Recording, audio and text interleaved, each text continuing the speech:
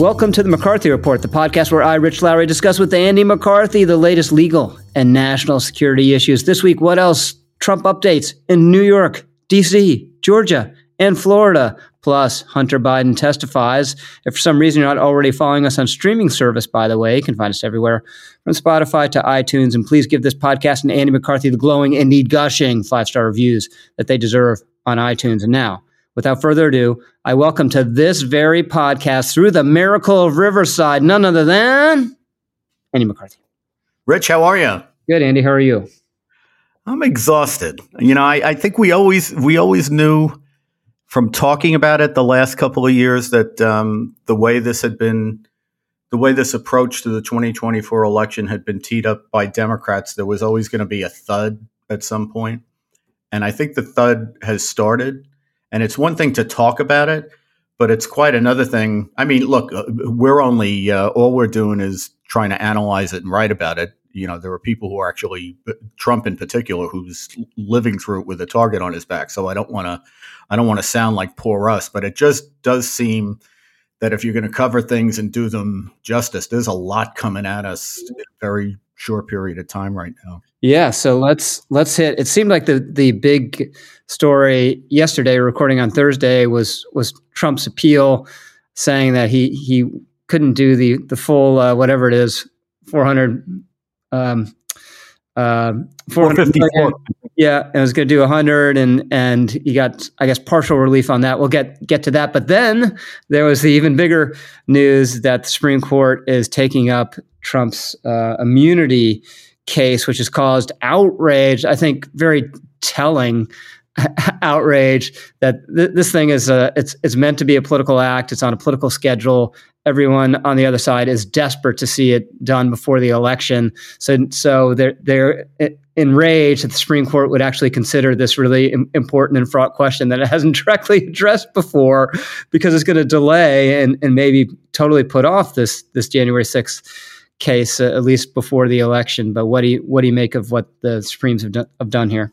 Yeah, Rich, the momentous question of constitutional law that was so momentous that wasn't it 5 minutes ago that Jack Smith himself went to the Supreme Court and said, we have to cut the the DC circuit out of the process because it's utterly important. It's like a matter of unprecedented constitutional importance that the court quickly grapple with this issue.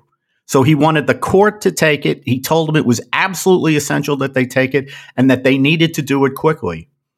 And now that they've done what Smith initially told them they needed to do, the left is freaking out that they're doing it.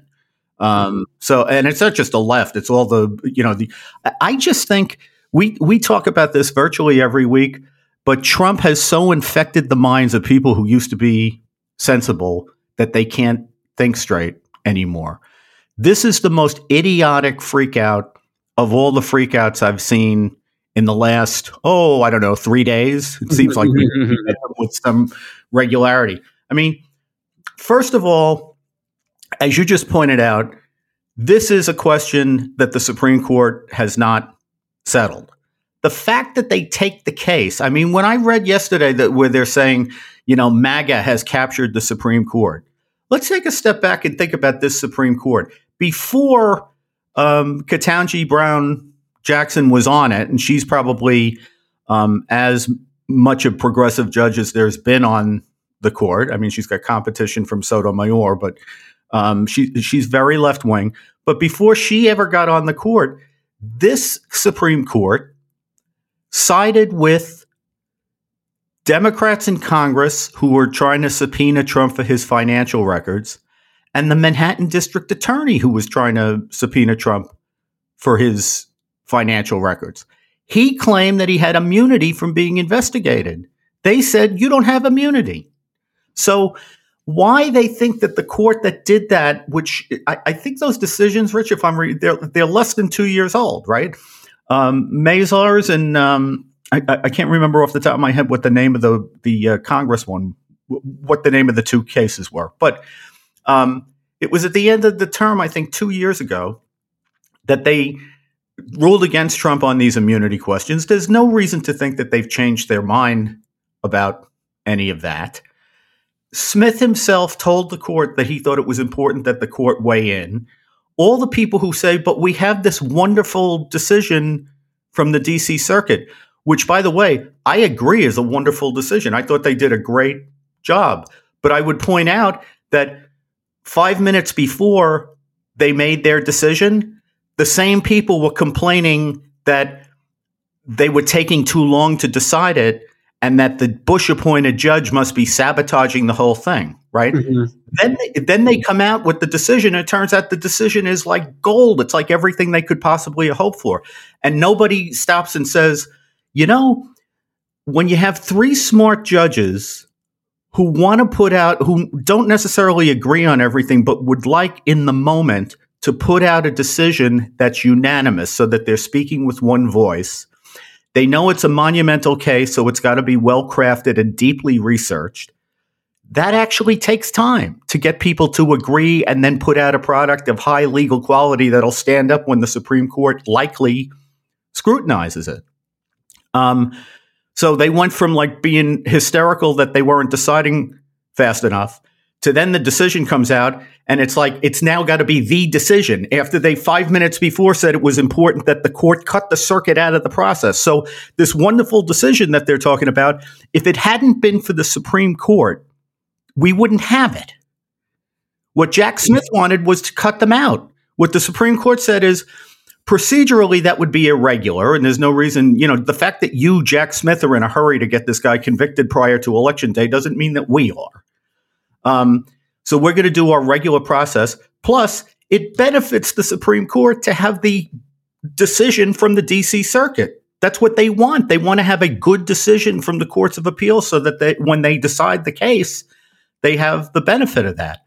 So it's only because of the Supreme Court that we have the D.C. Circuit decision that they all like so much. And the other thing is, looking at this Supreme Court, we've discussed this case before, Rich. I don't see any chance that this Supreme Court would conclude that Trump has immunity from criminal prosecution. I, in fact, think that if this Supreme Court had been the Supreme Court in 1982, when they decided the Nixon case that said presidents have liability from civil lawsuits, this Supreme Court would not have decided that case that way, because this Supreme Court is a textualist, originalist Supreme Court, and the proposition that presidents have immunity from criminal or civil prosecution or civil lawsuits is not in the Constitution. It's basically something that the court made up in 1982. They derived it from, you know, a mind-bending analysis of separation of powers. But there's nothing textually in the Constitution that says that presidents have immunity from anything. And in fact, the Constitution leans the other way, right? It says that even after a president has been impeached and convicted, the president can still be prosecuted in the criminal courts. That's what that's what it says. So why would anyone who follows this Supreme Court think that it's going to come out any differently when it's already got a track record of this Supreme Court of ruling against Trump on immunity issues? And when there's nothing, given what this court's proclivities are, there's no reason to think that it would depart from that. It's just remarkable to me. And I guess the last thing I want to say about it, Rich, is yes, the fact that the court will now hear this case in mid-April and probably not decide it until late June means that Judge Chutkan can't act on the case for the next 3 months. But as we literally can't, even if she wanted to. Correct, because she doesn't have jurisdiction. In federal practice, you litigate in front of one court at a time. Mm-hmm. So once this case went on appeal, jurisdiction of it was taken by the D.C. Circuit. Now jurisdiction's with the Supreme Court. And the reason for this, Rich, is just really common sense. If the higher court is deciding a case, you want the court to decide the case on the basis of the complete record. So you don't want the lower court changing the record while the Supreme Court is analyzing the case. So you freeze it, and it's frozen. So yes, she can't act on it. But I think there's less there than meets the eye because, as we've also discussed, much more important now than the immunity issue, which Trump is going to lose in the Supreme Court, is the obstruction issue. The court has taken the obstruction case, the Fisher case, from the January 6th defendants. And as a practical matter, even if Judge Chutkan had been able to act on the case until the end of June, she couldn't have started the case until the Supreme Court rules on the obstruction case. So this case was not going to trial until at least sometime in July or August at best on account of the obstruction. So the idea that this is this terrible delay that now throws out any chance of Jack Smith getting Trump convicted before Election Day, as if that were a judicial or a law enforcement concern. That is a Democratic political concern. And not just Democrats, there are anti-Trump Republicans too who are steamed about this. But it's simply not a judicial concern. And I guess I keep saying I only have one more thing to say about this, and I'm rant.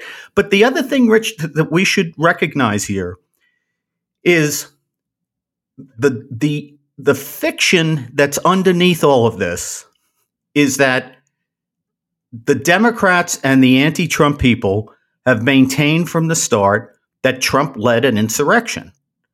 And if they had evidence that Trump had led an insurrection, he could have been easily and quickly indicted for it and convicted for it. There would be no litigation over Section 3 of the 14th Amendment because you would be able to say, we have here a certificate of conviction that in a federal court, this guy was convicted of insurrection. If Jack Smith had an insurrection case, that's a straight line case. He could have just brought it. Instead, he's brought a complicated case invoking obstruction, which in his case is more questionable than the obstruction that has troubled the Supreme Court in the January 6 cases. He's brought a civil rights law count under a law that is designed to protect people in the act of voting, which he theoretically thinks should apply to Trump's effort to get the vice president to invalidate ballots, which I think the Supreme Court, if it gets before the Supreme Court, is going to laugh out of the building. And then the other thing is he's brought a fraud case under circumstances where, admittedly under a different statute, the Supreme Court said a year ago, reminding prosecutors that fraud in federal law is a financial crime, not a vehicle for imposing the progressive view of what good governance is. So Jack Smith has had to bring a complicated case because he doesn't have evidence of a straightforward January 6th insurrection or sedition-related offense.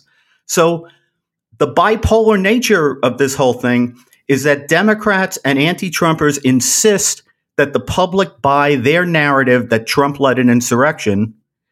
And now they're mad because Jack Smith doesn't have an insurrection case. So this complicated thing he's thrown together is their proxy for getting him convicted of insurrection because they don't have an insurrection case. Mm-hmm. And that's really what this all comes down to.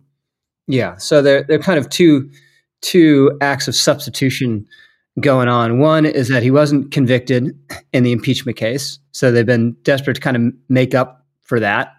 And they don't have an insurrection case. So they're desperate to make up for that. So you end up with this convoluted, adventurous case because the political remedy didn't happen, which you favored. I didn't like the articles. Maybe I was too pettifogging about that in retrospect, and that just the facts aren't there for the insurrection case. So you get this kind of convoluted mess. Yeah, and the thing is, using when you use one proxy for another process, and it turns out that the thing that you want to use as a proxy has its own procedures and its own rules, it's always a mess. You know, I remember when we were arguing in 1993 about whether the Justice Department was going to let me charge the Blind Sheikh with sedition. And every day there was a new question about it. So when we finally arrested him, we arrested him not on a criminal charge, but on immigration. And, everybody said, oh, all right, well, that's a relief. We have him arrested now. And it wasn't a relief because immigration, even then, had its own processes. And what ended up happening was there was a major protest and demonstration in one country whose government, under the immigration rules, because of his status, he had to go back to a different country. And there's a list of it's either the last country you were in or the country of which you're a native or any country that'll take you. There's a sliding scale. And already there was one set of violent protests that went on in one country where the regime didn't want him and the Islamists did want him back. And then the next country that was up at bat under the immigration process was a country that would have been a big problem if it had been destabilized by those kinds of protests. So what we realized is, we invoked one process to get out of a problem where, we couldn't make up our mind as a government whether we wanted to prosecute this guy criminally or not. So we just said, oh, we'll stick him in this process. And it turns out that didn't work. It was a near catastrophe. And I think this is the same thing. They want this prosecution to be their proxy for the impeachment and removal that didn't happen. But the problem they have is the criminal system is not the impeachment system. And it's got its own rules, and it's got very different presumptions. For example, the president in an impeachment proceeding does not get a presumption of innocence.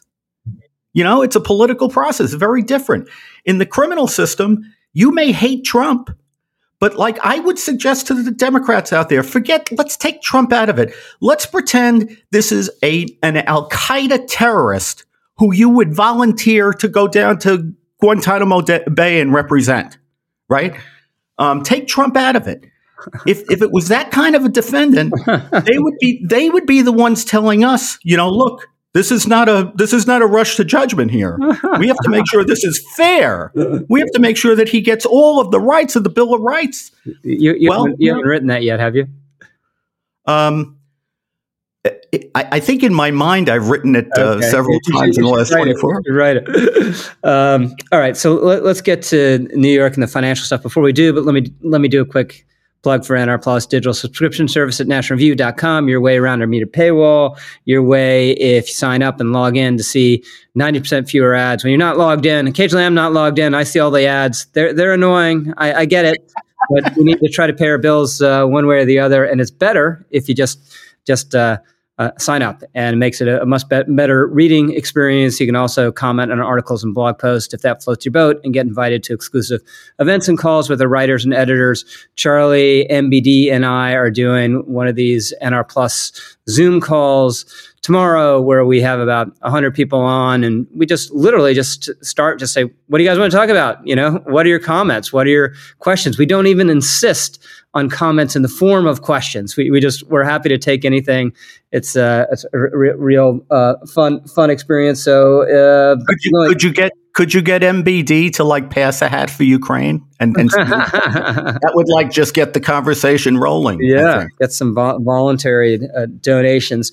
But anyway, it's a great deal. It's very important to us. Your way to read Andy McCarthy, among other things, unobstructed. So if you're not already a member, please consider becoming one. Doesn't cost much. So speaking of costing much, we have this incredible situation where in the civil system, if you're going to appeal, you need to put up the penalty as a assurance of sincerity and other things. And the penalties between the business fraud case, and the Jean Carroll case, adds up to $500 million, $500 million or so. 400 of that or so is the business case. Letitia James is on X, gloating about this every single day, posting the new number with the interest. And Trump, is not as rich as he wants to appear, and certainly not as liquid as you would hope. As you've been pointing out last couple of weeks, probably going to have trouble posting this. And lo and behold, we get the filing yesterday. I can come up with 100. 100 million. Yeah. So what's going on here? Well, that interest thing, Rich, is that you just mentioned is it's eye popping. It's $112,000 a day. because of the breadth of this award, $454 million. It's just amazing. So I want to just take a second because I think I've confused this. A lot of lawyers do confuse people on this because if you listen to us, you would think that you have to buy the right to appeal. And that's not really exactly how it works, although it's the practical reality of it. So just so people understand, the rule is basically the same in the federal system and the state system. But there's two different things that you have to keep your eye on. One is your right to appeal, which you have to file for within 30 days. Although if there's post-trial litigation, that can be told by the post-trial litigation. So, for example, there's no post-trial litigation in the New York fraud case. There's going to be post-trial litigation. I think it'll be brief. But in the E. Jean Carroll case, Trump is going to make post-trial motions and try to get that reduced. He didn't even bother with that with Judge Engoron in the other case. So, on the one hand, you have 30 days from the end of the proceedings in the trial court to appeal. And there's nothing in that rule that says that you have to put up money in order to appeal. Where that comes from is the other rule that's relevant, which is if you're the plaintiff and you win a civil case with damages, there is an automatic 30-day stay on your ability to enforce the judgment. So in other words, you can't, the minute the jury comes in or the minute Judge Engoron in a bench trial makes his ruling, you can't run out and start to try to either get Trump's money or seize his property. There's a 30-day stay. And it's expected that what's going to happen in the course of that 30 days, because it roughly tracks the same 30 days that you have to appeal if you're the defendant, that during that 30-day period, you're going to get a bond that fully secures the amount of the damages and ask the court, if you pay that into the court, to stay the ability of the plaintiff to enforce the judgment while you're appealing. So it looks like essentially you're being made to pay for the appeal, but what you're actually paying for is to stop them from enforcing the judgment until the appeal can run its course. Mm-hmm. So as you can see, practically speaking, it's the same. It's the same effect. You're putting it up to stop them from actually taking it. Correct. And that's why for Trump, you can see why. The thing is, if you couldn't get a bond and therefore they're able to start enforcing the judgment and you have to start selling property and all that stuff, your appeal is illusory, because yes, you can still appeal, but by the time you appeal, everything's gone, and good luck getting it back. Mm-hmm. So that's why the shorthand for this is that people say you have to pay to appeal in the civil system, but that's why it's like Rich just said, what you're doing is stopping them from being able to execute. So this is why it's critical for Trump to put together enough financing that he can get a bond. And he now needs a bond not only to cover this $454 million judgment, which is increasing by $112,000 every day, which means just to appeal that case, it's going to be closer to $500 million alone. And then the other thing that's going on is in the E. Jean Carroll case, he got an $83.3 million judgment. And with the same idea, with interest, you're going to have to post about $90 million to stay that. So what we're talking about may be actually closer to $600 million that he's got to pull together, Rich.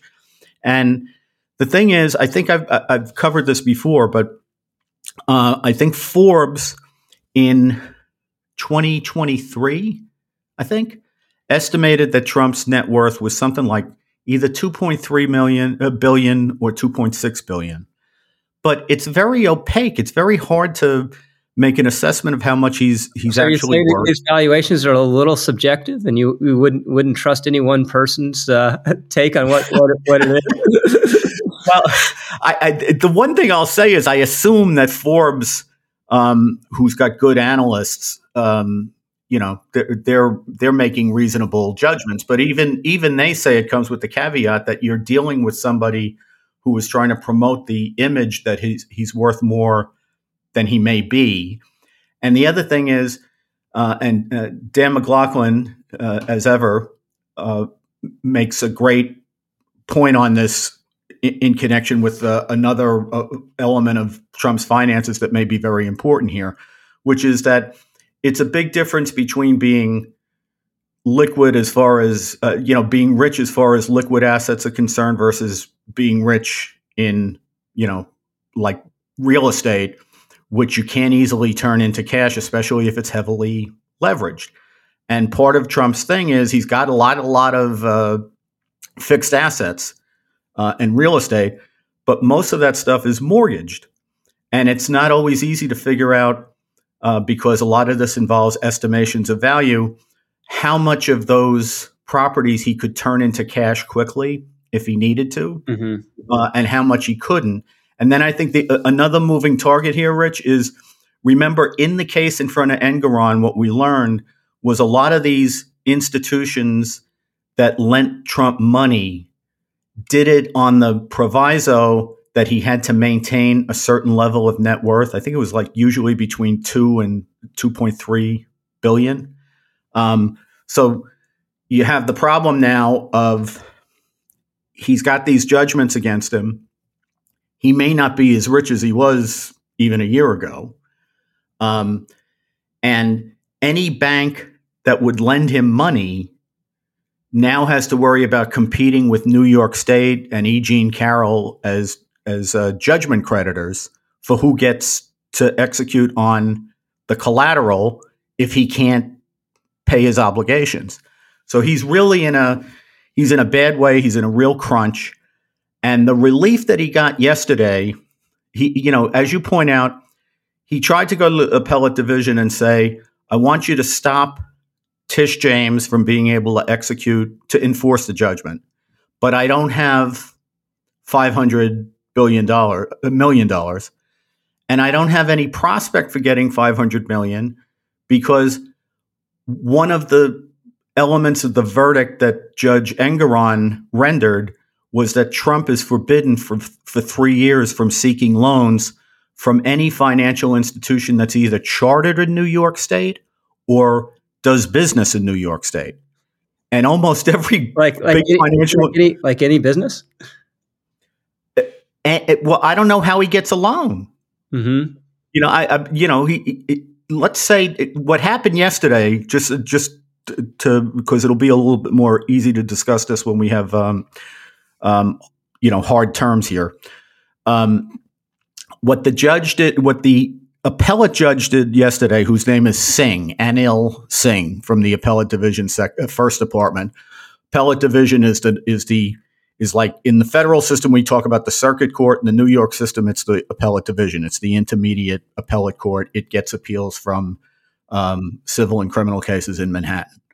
So what the Judge Singh of the appellate division did yesterday is he said to Trump, look, it's $500 million. You have to secure $500 million. We're not going to take $100 million and stop James from enforcing. If you want to stop her from enforcing, you got to come up with the whole amount.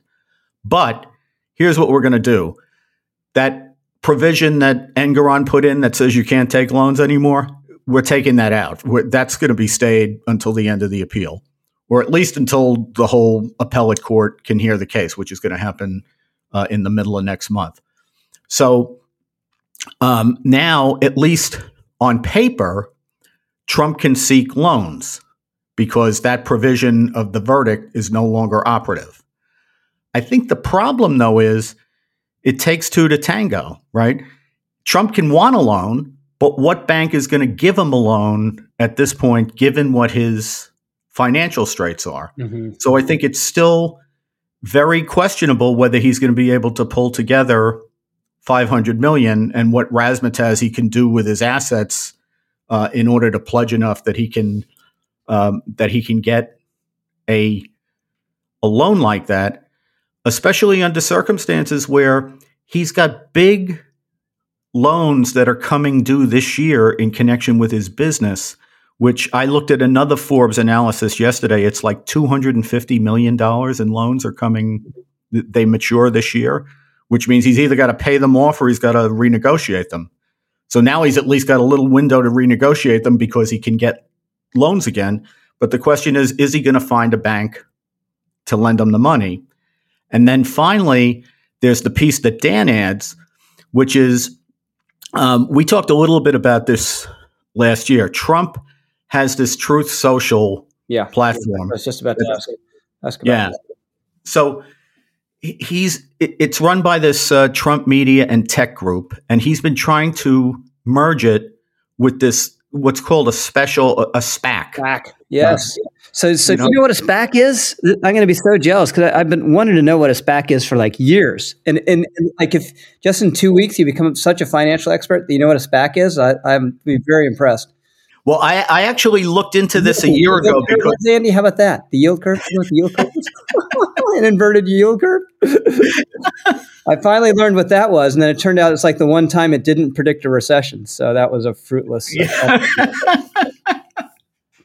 Well, this is like Bitcoin. I had to become a Bitcoin expert, right?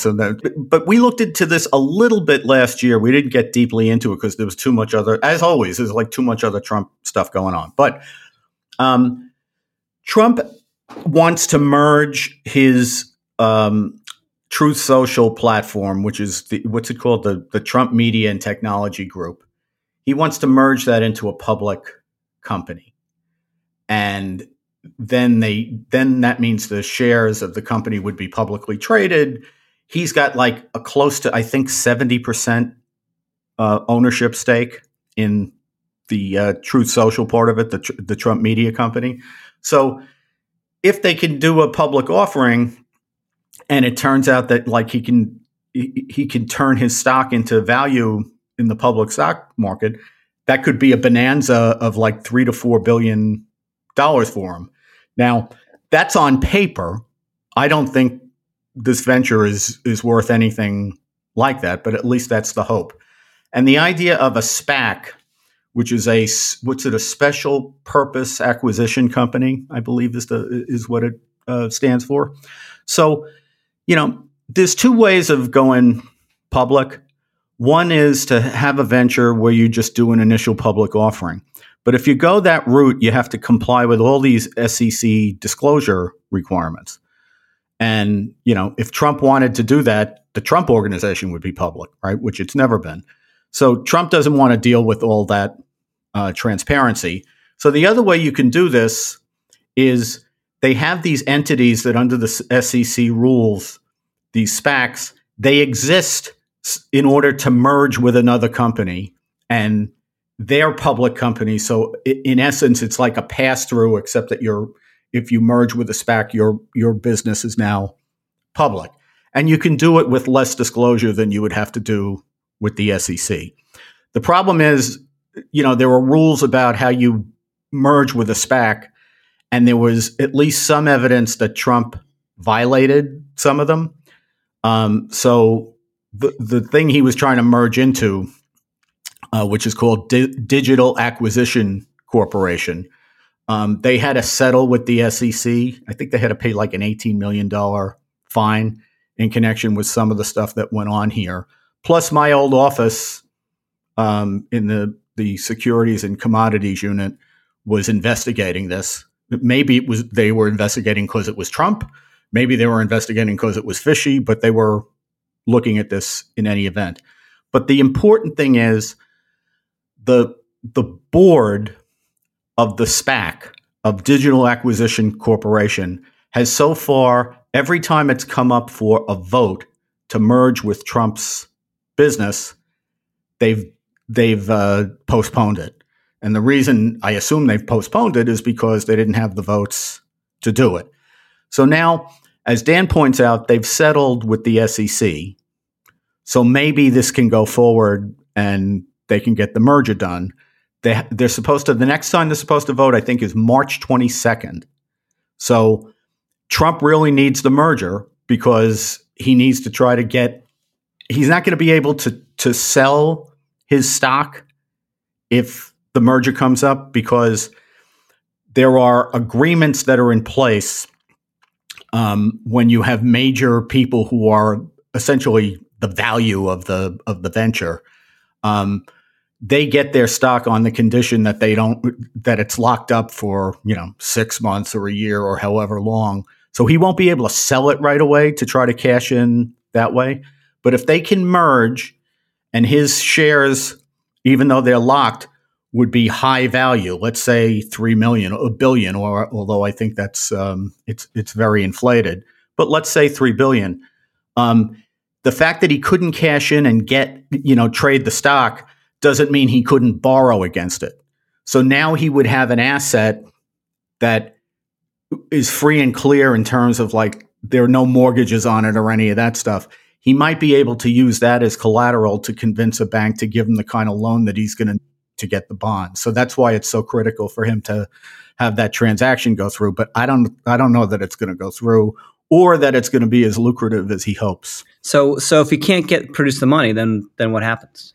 Then Tish James gets to start enforcing the judgment, and the first thing that would happen is she basically says, "Trump, pay up," and he says, "I can't pay up," and then she starts litigation to start executing on his assets, like seizing Trump Tower, or what is?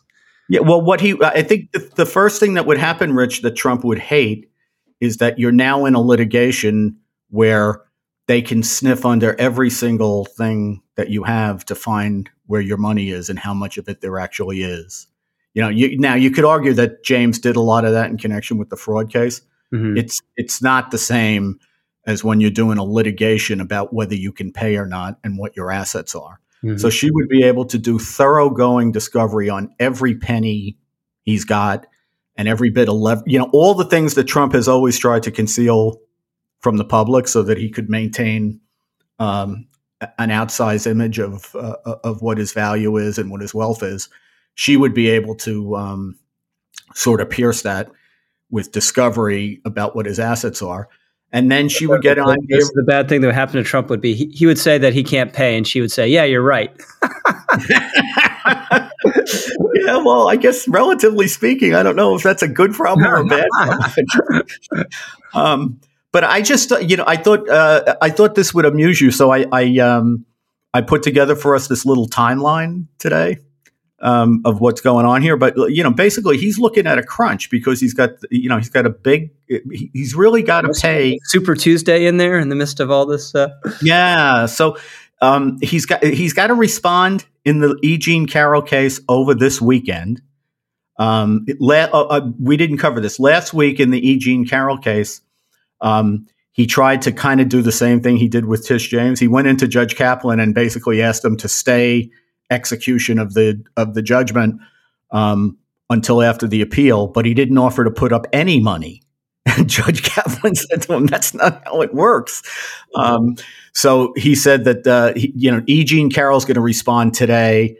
I think he's had it with poor Alina Habba. So he basically said that she has to respond by Saturday at 5:00.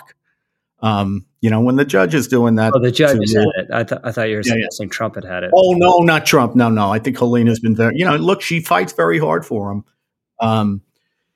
She's not the most experienced lawyer, but she's obviously doing what he expects, which is she's in there punching. I don't think it's doing her any good because she's totally on the bad side of Kaplan, which is a bad place to be when you need something from the judge. Mm-hmm. Don't piss off the judge. Mm-hmm. It's like, the first thing, even in law school, they get that right. Don't do that. Mm-hmm. So anyway, so they're asking for Kaplan to give them give them a break on how much they'll have to post to appeal. I think he's going to make them post the whole thing. So that'll happen next week. That's early next week. Super Tuesday is next Tuesday. Mm-hmm. And then that's March 5th. March 11th. Now Tish James is going to go into the into the appellate division and oppose what Trump is trying to do there. Then the next day after that, we have 4 more primaries. March 18th, the appellate division is going to hear Trump's appeal on the bond, and they will decide whether he's got to post the whole thing or not. The next day, we have 5 more really big primaries: Arizona, Florida, Illinois, Kansas, and Ohio. And I think by March 19th, if I'm running the numbers right, I think Trump can lock up the nomination. Then March 22nd is the day that he may or may not be able to close the merger on the Truth Social Digital Acquisition Corporation thing. March 23rd, the next day, is the Louisiana primary. And then March 25th, we have that's James's day to start enforcing the $454 million judgment unless the appellate division gives Trump some relief or Trump can come up with the money. And March 25th is also the day that his criminal trial in Manhattan starts, which is going to go 2 to 4 weeks. So March will be somewhat eventful. Yeah, so the only thing you left out is March 28th, Yankees opening day. But really quickly, you are not optimistic about Trump's prospects in the Alvin Bragg case, because the judge seems to be cut from the same cloth as these other New York judges that have been considering his cases. New York judges. Yeah, I think that's right. I think Alvin Bragg found his Engeron in Judge Juan Merchan, who issued like a 30-page appeal. a 30-page ruling last week where he essentially buys wholesale all of Bragg's theories about the case and denied all of Trump's motions to dismiss the case. Disregarded the statute of limitations problems, disregarded the fact that Bragg took a single misdemeanor transaction and turned it into 34 felonies, ignored the fact that Bragg doesn't have any authority to enforce federal campaign finance law, which he's trying to do in this case. Basically, he just bought onto Bragg's theory of the case through and through. And I think, if Trump gets, as we know, Rich, what he's done is he's taken this one transaction and carved it into 34 parts. And in essence, what that means is that if you're a juror and you convict him of one, why wouldn't you convict him of all 34? Right? Yeah.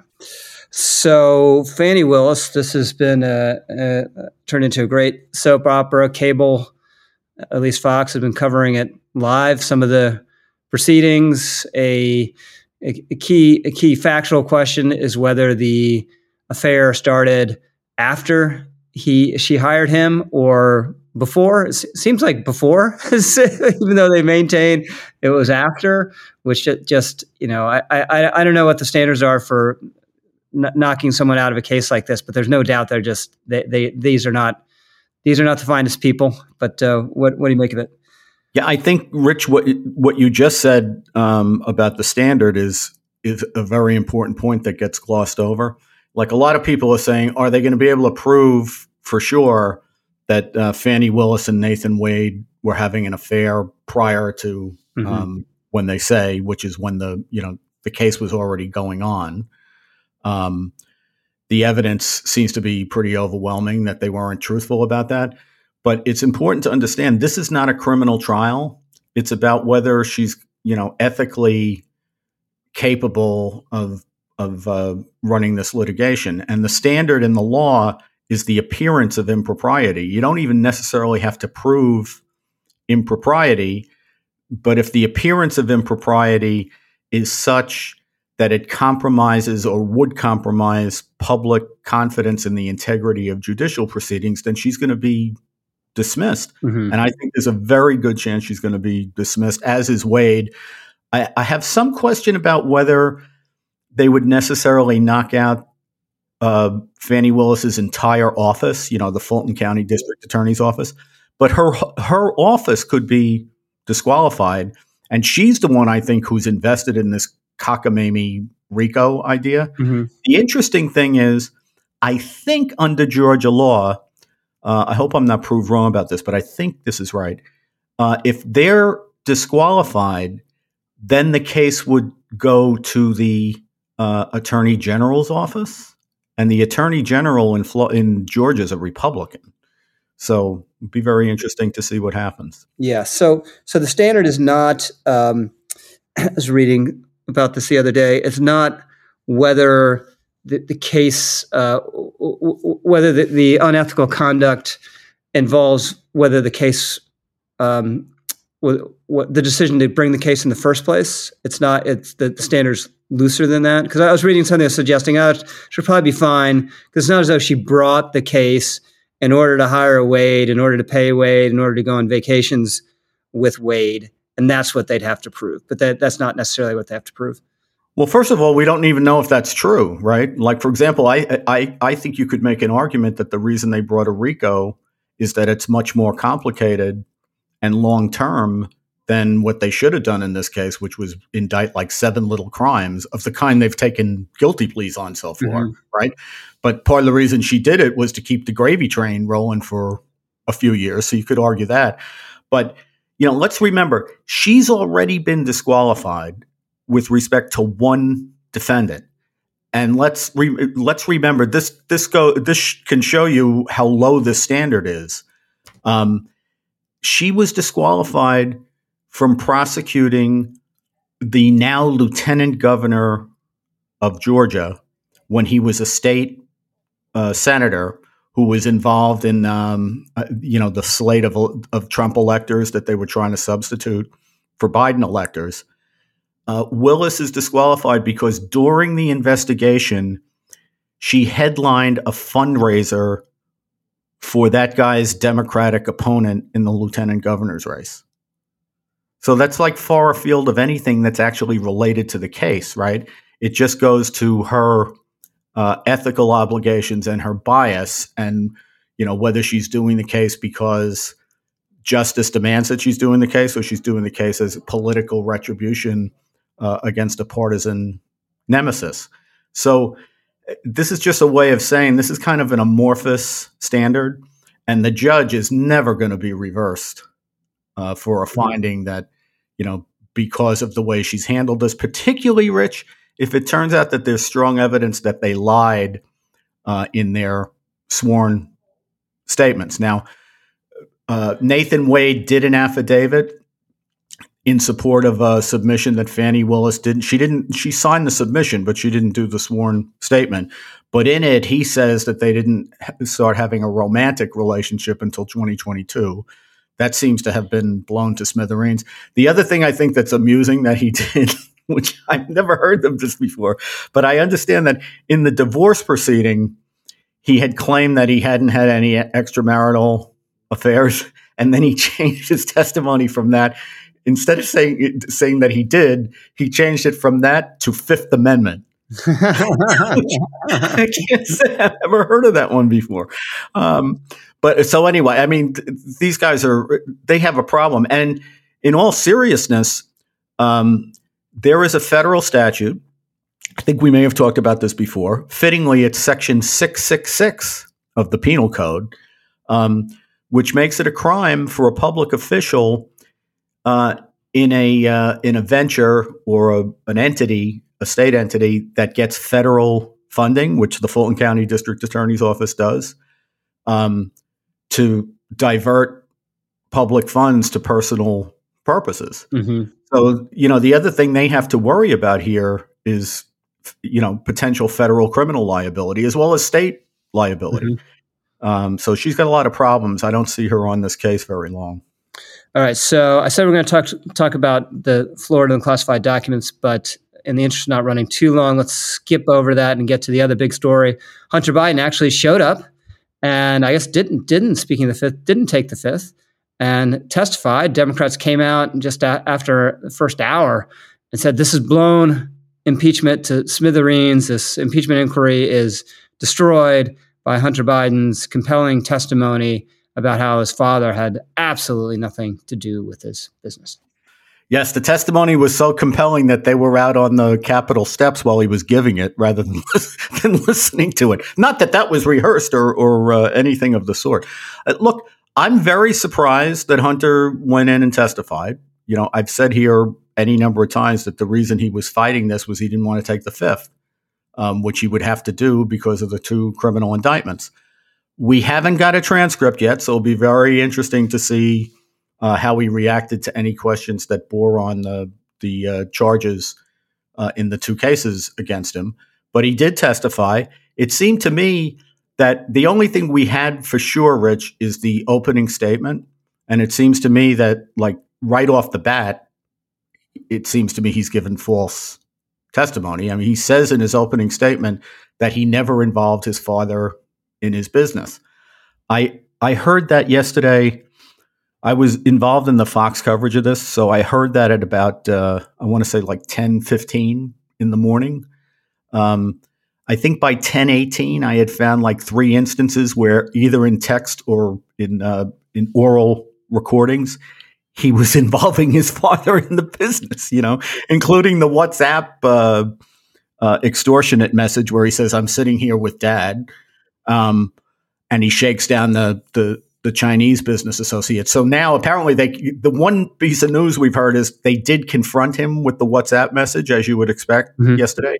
And he says, according to what's been reported, we again haven't seen the transcript, but it's claimed that he said that he was either drunk or drugged out when he said that, and that his dad wasn't actually sitting with him. And I don't think that if that's what he said, I don't think that's going to prove to be credible testimony. So why not?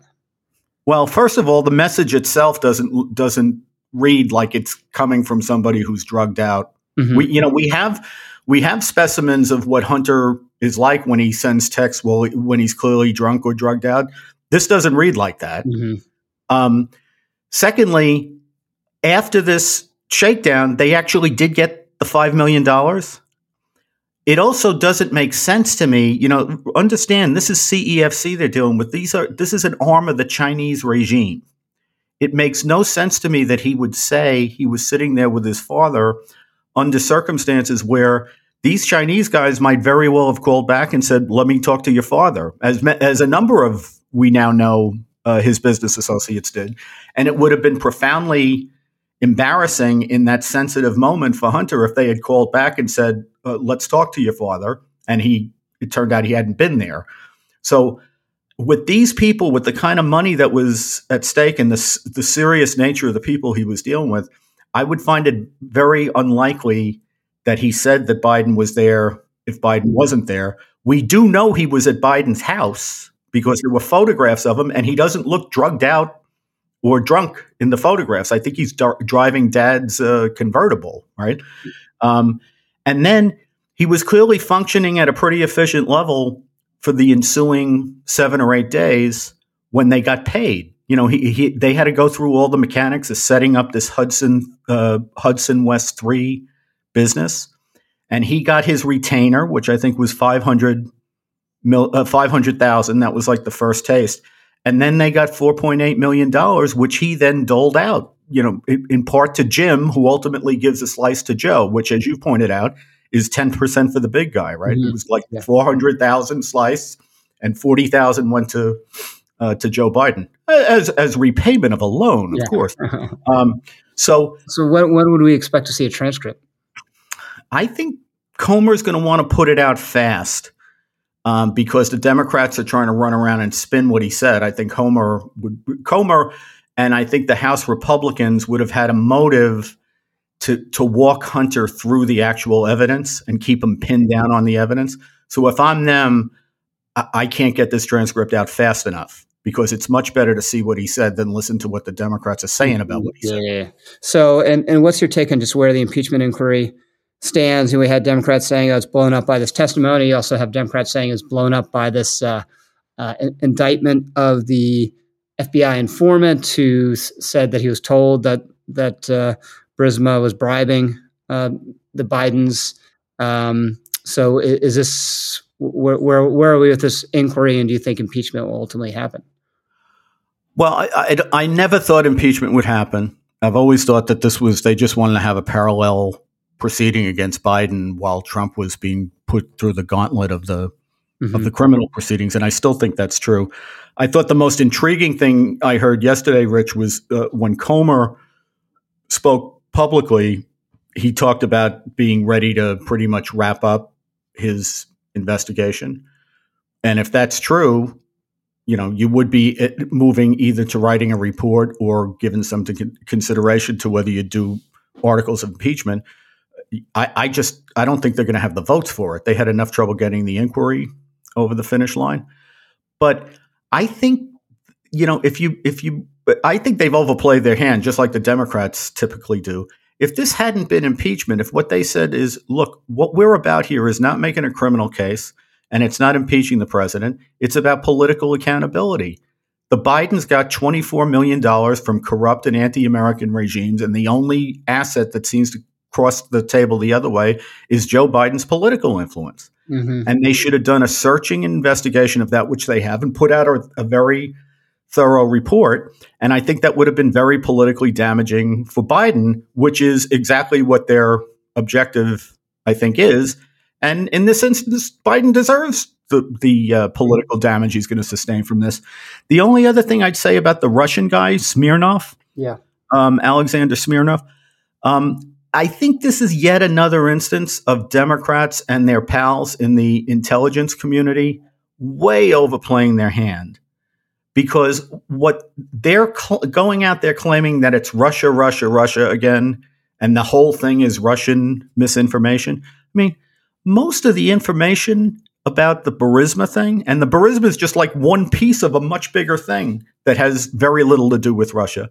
But most of the damaging information about that doesn't come from Russians or Smirnov. It comes from Devon Archer and Biden himself, who said that he, threatened the Ukrainian government that if they didn't fire the prosecutor who was investigating Burisma, he was going to withhold $1 billion in American aid at a time they really needed it. So I think by playing the stupid Russia, Russia, Russia thing, which I think for normal people, it just makes you roll your eyes after these years that they've put us through with that. But the other thing is, it just gave a lot of pretty effective people the opportunity to marshal that evidence and show that upwards of 95% of it has nothing to do with Smirnov or Russia. Mm-hmm. But, it simply doesn't come from them. And I'll be interested to see how the Smirnov prosecution comes out. The way it's been reported, it looks like he's an out-and-out liar. And I'm suspicious about that because the FBI said he was a useful informant going back to 2010, and they were able to corroborate a lot of his information. I suspect, we'll have to see how it plays out, but I think, you've pointed this out before, these 1,001 cases where you charge someone with false statements, they're not based on a recording or a transcript. They're based on an FBI report of what the guy said. Right. And there's always an issue about what words he actually said versus what assumptions they made when they were summarizing what the operation of his mind was and summarizing what he said. It'd be interesting to see how that case works out. All right. Well, that's all the time we have. This podcast has been produced by the incomparable Sarah Schutte. Thanks, everyone, for listening. And thank you, Andy McCarthy. Thanks, Rich.